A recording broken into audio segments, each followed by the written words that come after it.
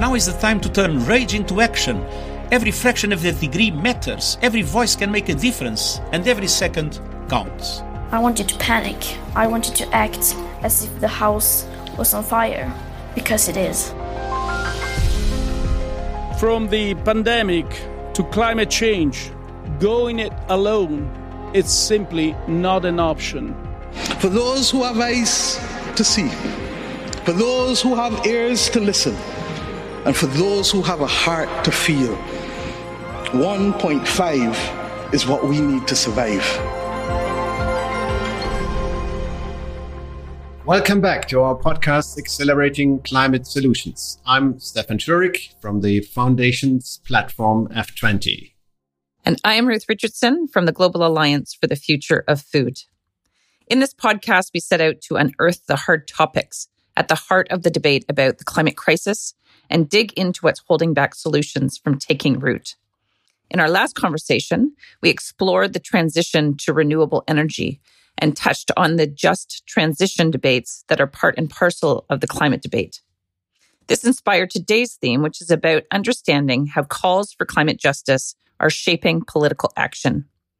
With our speaker today, we want to understand how policy and practice designed to tackle climate change can actually end up exacerbating existing inequalities in our societies, and what this means for those of us who want to advocate for change. And when you look at the climate marches of the last years, you always hear this slogan that's coming up pretty often that goes like, what do you want? And then the crowd cheers climate justice. And when do you want it? And the crowd says again, now. So I've been hearing this a couple of times in recent years, and it seems to be becoming the mantra sort of the Generation Fridays for Future and the headlines many activities around the UN Climate Summit. There are very different meanings to it, though, I guess, from the question of intergenerational justice to the large climate legacy of industrialized countries, or the question of compensation funds for the huge loss and damage many countries already experience from climate impacts. So the question that we would like to discuss is, what does climate justice entail? How do we ensure it's been taken seriously, and who actually is we? Across societies, the impacts of climate change affect people obviously quite differently, and it compounds the structural vulnerabilities at the heart of our society. I'm curious about discussing today what can be done differently. Where are the policymakers and the solution makers, I hope, getting it wrong? And what mechanisms need to be in place to make sure we're acting as systemically as possible and in the spirit of climate justice? Yes, Stefan, and the issue of justice is so central to all the debates now and becoming more and more so, which is very encouraging. The issues of justice, especially connected to social justice, environmental justice, and advocacy, are all integrally linked to the movement to address climate change.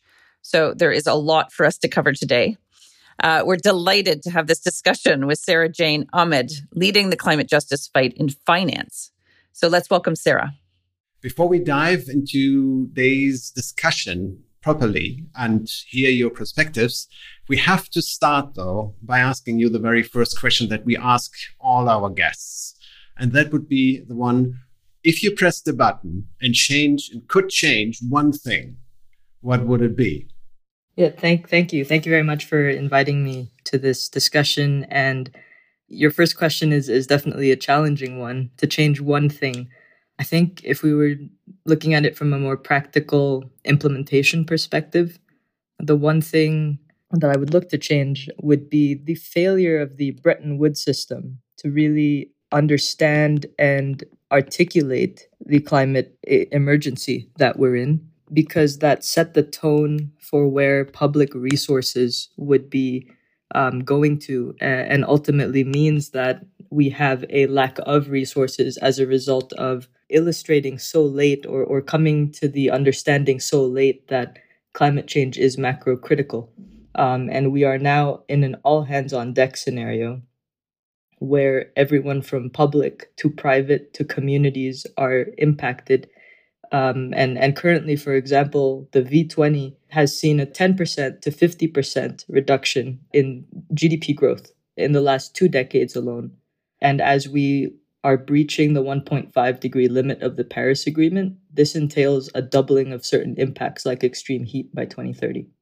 I think it is a very adequate answer. Last time we heard something like we wish we could do policy making on an evidence basis or on a scientific evidence basis. And it's somehow related to your answer. Over to you, Ruth. Yeah, it's super interesting, Sarah. And yeah, just from a personal perspective, really pleased to actually meet you and to be able to have this conversation with you. I'd love to dig into your answer a little bit more. You talk about decline in GDP growth. You also talk about doubling of certain impacts. Can we talk a little bit more about those impacts and how that's kind of showing up in your work from a perspective of climate justice? So we know that climate justice is an increasingly popular phrase and call to action at strikes and protests. How is it showing up? Let me just give you an example from my work at the Global Alliance, where we work on food systems. We know that there's deeply unequal participation of marginalized populations in decision-making processes, as an example. So women, smallholder farmers in our case, youth, Indigenous peoples. And this can leave major blind spots in the evidence to inform decision-making, especially around solutions like agroecology. So I'm just wondering, in your work, working with V20 and in the finance world, how this is showing up in a more sort of tangible way so we can kind of get a taste and a feel of that. The way I see the climate justice issue through a finance lens, it's the accountability of the delivery of finance. And it is how that finance is specifically, or that funding, those resources are specifically delivered, not just through national, but subnational and community access points. It's very clear from the architecture of climate funds that we are severely lacking in subnational and community access points. And considering that they are on the front lines of this emergency, we need to better strengthen the distribution channels of climate finance, but also to ensure that there is actual accountability to this delivery. And this is why the vulnerable group of 20 ministers of finance last year called for a delivery plan to understand how the 500 billion from 2020 to 2024 will be delivered, and now going to the next COP to have an implementation plan to articulate better where this finance is going to be accessible, what are the potential delivery channels, because that certainty is critical, especially as countries are developing national plans, including climate prosperity plans, to invest this decade in order to build resilience, better adaptive capacity, and encourage and move forward with the low carbon energy transition. Just before I come to the next question, just on this particular point with regard to delivery plans, implementation plans that are required for the 500 billion that were promised, do you expect any particular outcome of the next UN climate summit? What I hear is that this whole issue of climate justice becomes sort of, will face some kind of a crunch moment in the next UN climate summit. Could you just share a few of your thoughts on that? Yeah, I think critical to a successful COP will be movement on loss and damage funding. And that is an articulation of establishing loss and damage funding programs, as well as for developed countries to double their adaptation resource commitments. Because we need to be both backward-looking, and this is the loss and damage side, as well as forward-looking, which is building adaptive capacities. And so a critical moment and a critical progress would be progress on loss and damage. And we're also seeing that... And progress, sort of determining progress or success in loss and damage, that would mean clear numbers on when the promised funding will be available and how it will be made available and so on. Yes, the when question is important. The how is just as important, where we don't want to be waiting for a brand new mechanism necessarily, such as something like the Green Climate Fund to be built up for loss and damage, but rather how do we use and enhance the existing finance architecture? How do we use the existing funds within the UN framework on climate change to actually deliver on loss and damage funding, because it needs to be part of the toolkit, just as adaptation funds are part of the toolkit and mitigation funds, loss and damage funding should also be part of that. And with that, the V20 are actually working on a loss and damage funding program to illustrate what a practical community access point could look like, and to enable that this could be picked up by a multilateral institution so that it can easily be upscaled. And so this is something that the most vulnerable are pioneering and hope to bring to the COP as an example of what a loss and damage funding program could look like. And the other thing I think to look out for is the G7-led Global Shield, where that is looking to better coordinate and recognize where the gaps are. And the V20 also has a role in the Global Shield coordination. And so this is quite critical, because when we look at loss and damage, we know that we must plug gaps in the protection against climate and disaster risks today in parallel to scaling up other financial protection solutions on the sovereign side as well as market side. So this could be insurance, contingency financing, forecast-based financing. There's a whole range of tools. But what's critical today is to ensure that the gaps are plugged now, because losses and damages are being felt by communities today.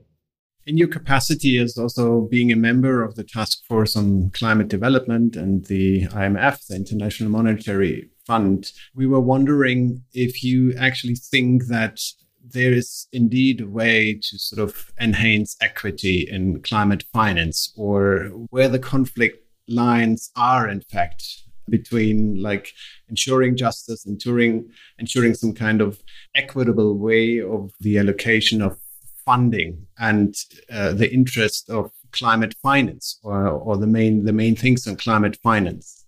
So at the moment, it's very much top-down and a supply-driven system, which means what ends up happening is there is a missed opportunity when it comes to ensuring that resources are delivered to where science and data and practice points to where vulnerability sits.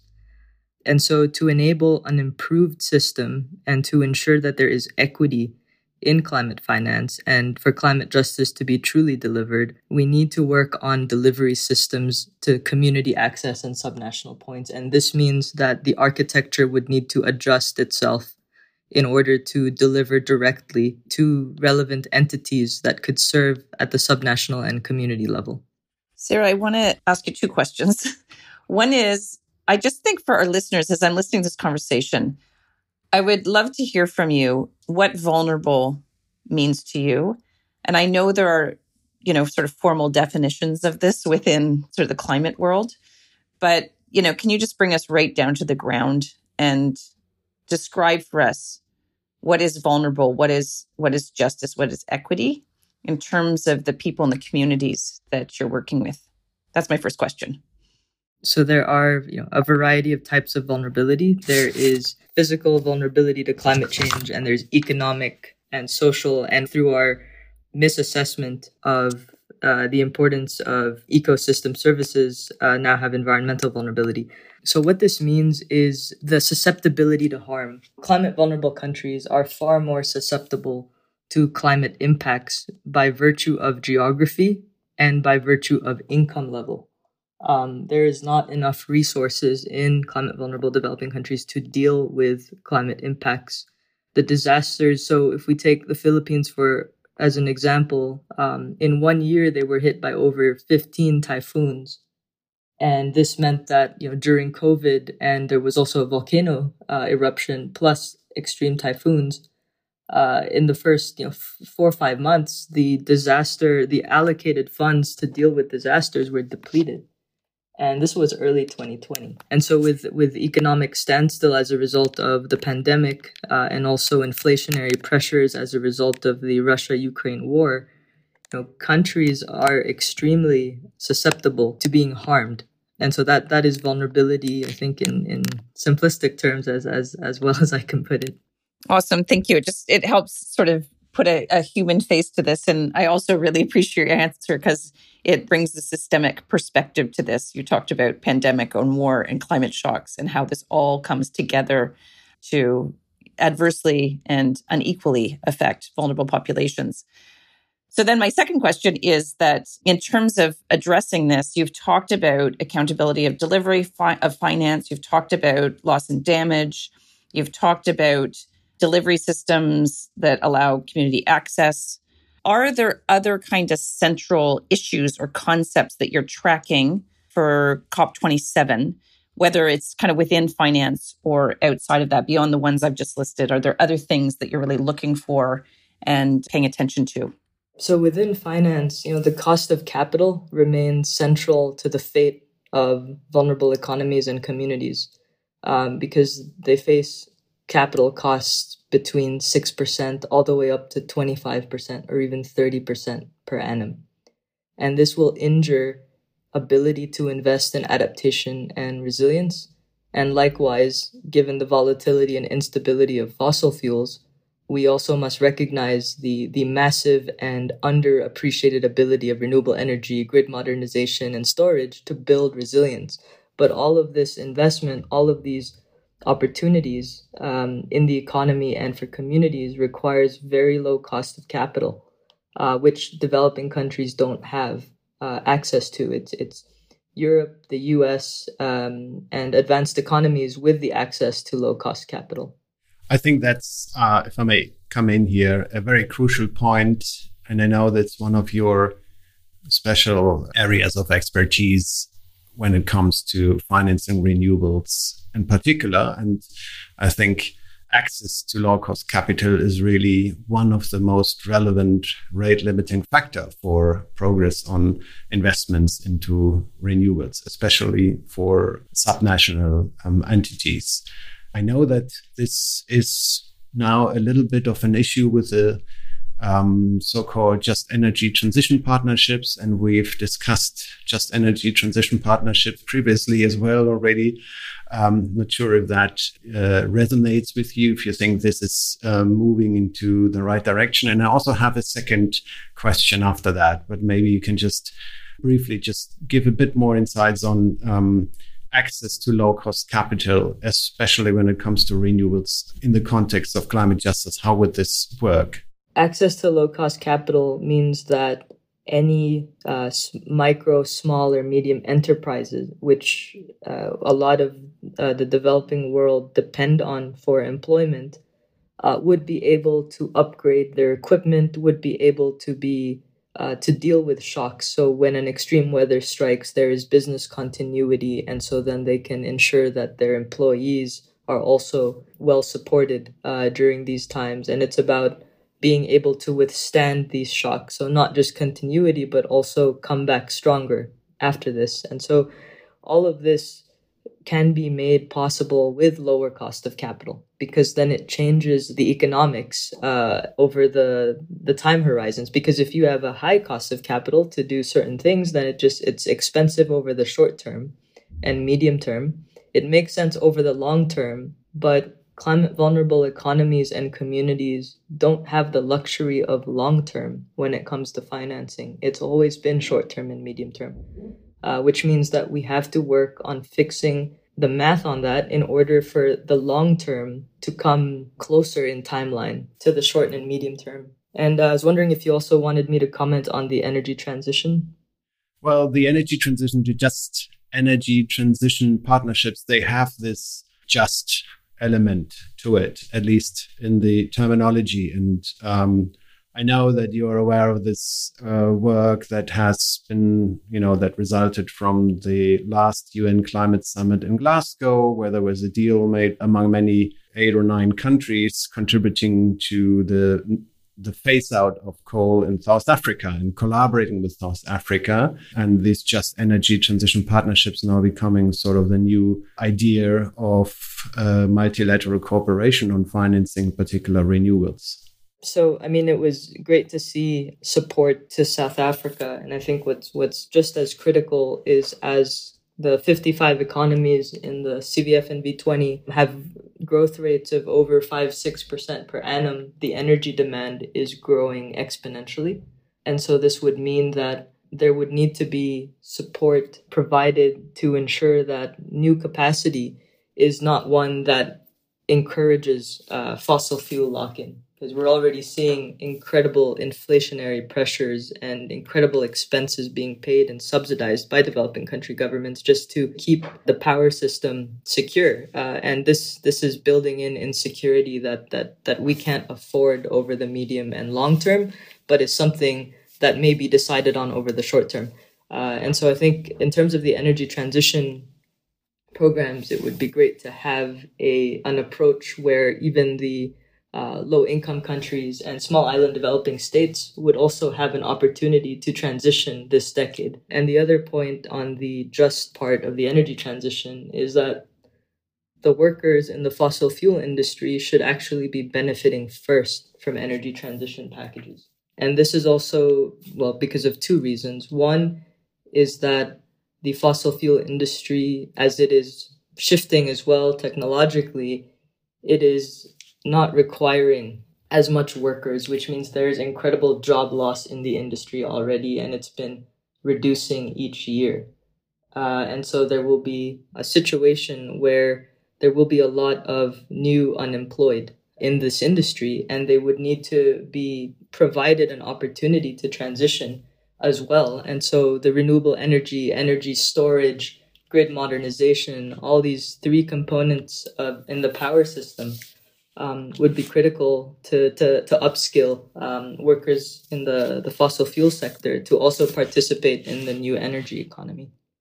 Right. Just one question on, also in particular for our listeners, one question in terms of positive examples, and probably zooming out a bit again on the major subject of climate justice. Would you be able to define sort of some positive examples where you said, this is really a good indicator that climate justice has been taken seriously? Is there anything like a good indicator for climate justice? I think a good indicator would be how much of our resources, and again, this is taking a very finance lens into account, of the delivery channels that we have, how much of that is direct access to communities. And the reason I'm mentioning this is because we hear and we see all too many that it takes 3 to 5 years to access resources for communities because there are various levels to it. If we can try to curb the timeframes and improve the distribution to them, we would be doing a whole lot to improve or to course correct previous climate injustice. The other point to mention is that when it comes to climate justice, it's not just a matter of delivery, but also it is to the governments, both developed and developing, to deliver markets, risk markets that have climate justice or that deliver climate justice outcomes. And I think that that's quite critical to build. And that is one way to build a sustainable risk market, is to ensure that it is incorporating and taking into consideration actively climate justice. So, Sarah, let's get into the strategy a little bit. I hear you on, sort of the objective, or one of the objectives anyway, which I'm understanding is really how do we make sure that the delivery channels facilitate sort of direct access of communities. So how do you make sure that, or how do you attempt to get that into the political decision-making process of the G20 and the UNFCCC? So the Global Shield that's working on coordinating the supply side and ensure that it is well coordinated with the demand side, that would be the opportunity to identify and support and strengthen delivery channels. Also to better identify what makes a good risk market and what elements are missing today. And in the meantime, as these elements are missing, we could then plug that gap with a loss and damage funding program, for example, which is what the V20 is doing in order to deliver small grants to communities right away as quickly as possible so that they can deal with the damages felt now, but also that as we look towards the medium and long term, we would be establishing risk markets where they would have access to, for example, an insurance coverage or other sort of protection tools to ensure that they have access to this liquidity so that they can be better prepared or at least deal with the impacts with more cash on hand. And for our listeners, can you just explain the Global Shield? Yes. So the Global Shield came out of the G7 ministerial, and this is specifically to improve the coordination and cooperation of partners working on reducing loss and damage. Because right now it's it's a growing field, but it also means that there's a lot of cross-cutting work and maybe overlapping work. And because resources are finite and capacities even within countries are also finite, there has to be a way to ensure cost-effective moves forward, as well as a more collaborative, cooperative way, so that the gaps can be plugged a lot more effectively than what is happening now, which is the gaps are left as gaps. Sarah, can I change tact a little bit? Because a question that's burning on my mind is that you're so squarely in the world of finance. And a lot of what we talked about today is, sort of national finance and or multilateral finance. But I'm sitting here watching a conversation between the F20, Foundations 20, and the V20. And I'm wondering from this perspective of philanthropy, how philanthropy fits into this. I also come from the world. I also come from philanthropy, and the Global Alliance, of course, is an alliance of foundations, and we're very much part of financial flows that can play a very unique and I think important role. So, just wondering if you can talk a little bit about how the F20 and the V20 agendas might come together. Philanthropic capital is incredibly important to mobilize, especially for climate vulnerable countries, because it is highly flexible. It's also quicker to deploy as opposed to many of these multilateral funds, which means that they could be early stage capital that could then have the multilateral capital come in order to scale up. So to give a more color, the philanthropic community is supporting climate prosperity plans, which is climate vulnerable country-led, so CVF and V20-led plans in order to build forward stronger by maximizing socioeconomic outcomes and ensuring that this decade countries come out more adapted, resilient, and are part of the low-carbon transition and maximize those outcomes. And so the reason for the climate prosperity plan is that it's clear that a lot of the times we've sort of boxed ourselves into, this is development, this is climate, this is adaptation, and this is mitigation. And then maybe this is resilience. And these boxes aren't practical on the ground because they all impact each other. Your ability to adapt will be impacted with how developed you are and vice versa.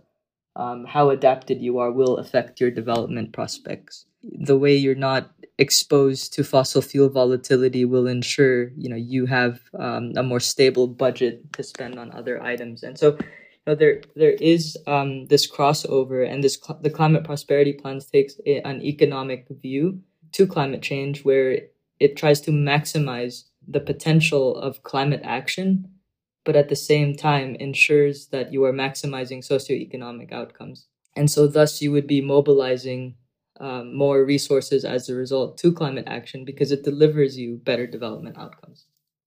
I think that also may refer to what you said earlier, that climate justice should sort of become the guiding principles for not only delivering finance, but also delivering risk markets for climate vulnerable countries and for vulnerable communities to actually access funding to get out of this vicious cycle where you sort of, you can't access finance because you're vulnerable and you are sort of, affected a lot by climate impacts. And that exposes a risk for investments and so on. And to get out of that, I think, that makes a lot of sense that this needs to be factored in. Also, I know that the Indonesian G20 presidency is very much interested in blended finance, which basically is you put money from philanthropy, from the business sector and public finance into one pot and somehow design a mechanism that would make this funding then available for different ways. Let's see what the outcome of that blended finance initiative will be. I have a more general question to the subject of climate justice, because we're now mainly discussing it from probably the biggest part of the climate justice discussion, which is sort of the global south, global north, the mechanisms to provide funding from different countries to other countries and so on. I can also say that a few people would also look on climate justice from the slightly different but closely related lens, and that would be more between generations. When you hear climate justice on the Fridays for Future movement, I suppose that many of them think the question of justice is between sort of young people not having the right and the freedom to live the way how they would, because they're so much impacted by the climate crisis that has not been protected or that has not been prohibited in the first place. So this question of intergenerational justice somehow also is related to the overall question of climate justice. My question is this the right understanding that I have? Would you agree that this is sort of one layer of the climate justice discussion? Yes, it certainly is. And for a lot of the climate vulnerable countries, their populations are much younger, which means a lot of these impacts, they are way more impacted as a result because there is this intergenerational aspect to it. But this also means that when doing investments or deciding whether you will build a business as usual infrastructure project or fossil fuel project versus an adapted or renewable energy project, their time horizon does matter, because at the end of the day, they would be spending on stranded assets, if not billed appropriately to their generation. And so this is quite critical, I think. So before we close, Sarah, and this has been a very, very insightful conversation already, just one hint to the role of civil society in general in making progress on climate justice. As I said at the beginning, it's been really becoming a major subject in the last years, and that's good. So it's obviously a crucial point of the discussion, the debate on climate crisis discussions and the climate debates. But where do you see the role of civil society and NGOs in making progress on climate justice? What's working? What's functioning? If you look at the different various activities on climate justice. So I think what has been quite useful and could be upscaled, in addition to enabling and encouraging public support around climate, is for civil society to better participate when it comes to the evaluation of climate finance, where it's actually contributing to, what are the gaps, because they could be much closer to communities and thus could offer that perspective that works better for communities. The second thing is that a lot of civil society also, because of these links to communities on the front line of the climate emergency, could support in building these effective delivery channels so that we move not just the policy side, but also to support implementation. And it's, as I mentioned earlier, it's an all hands on deck scenario, which means we would need as much of civil society as possible to be supporting engagement and resource delivery as well to frontline communities. Yeah, we use this all hands on deck scenario a lot also in telling the foundations that it's, there's no way of telling you, oh, it's not our business. We're working on arts, we're working on education or whatever, it really is an all hands scenario also for philanthropy and for foundations to exhibit leadership in one way or the other, or at least take a clear stand on climate action and in particular on this climate justice. Ruth, over to you. Okay, well, my job is to try to sum up, which is difficult because we covered a lot of territory. But some of the main points I heard, Sarah, from you, first of all, is the need for national, subnational community access mechanisms and the accountability of those mechanisms. We talked about lost and damaged funding as critically important kind of within that field. You talked about how much of finance right now is sort of top-down, supply-driven, and how we're really missing an opportunity delivery systems that allow community access. Again, underscore community access. I'm hearing that loud and clear. We talked about access to low-cost capital, the importance of that, as well as long-term capital, not just short-term. We then started talking a little bit about the energy transition and, the need for explicit support to help vulnerable countries with that energy transition. And then we talked about the importance of philanthropic capital and blended finance. And then we got into civil society and some of the things they can do. So we covered a lot of different actors and players and stakeholders. The final point I want to elevate is, Stefan, I'm really pleased that you used the word principle, because the Global Alliance is an entirely principles-based organization. We have 7 principles that define everything we do. And I'm hearing 2 critical principles for finance of any kind, whether we're talking about national or multilateral or philanthropic. And that is climate justice as a principle that has to be embedded in finance. And the second one is a principle of all hands on deck. So that would be my quick summary. I hope that reflects what you guys said and heard. But what a fantastic conversation, Sara. Thank you so much for sharing your experience and your wisdom with us. And to our listeners, what are your main takeaways? Would love to hear from you. And hopefully you learned a lot from this discussion. Stefan.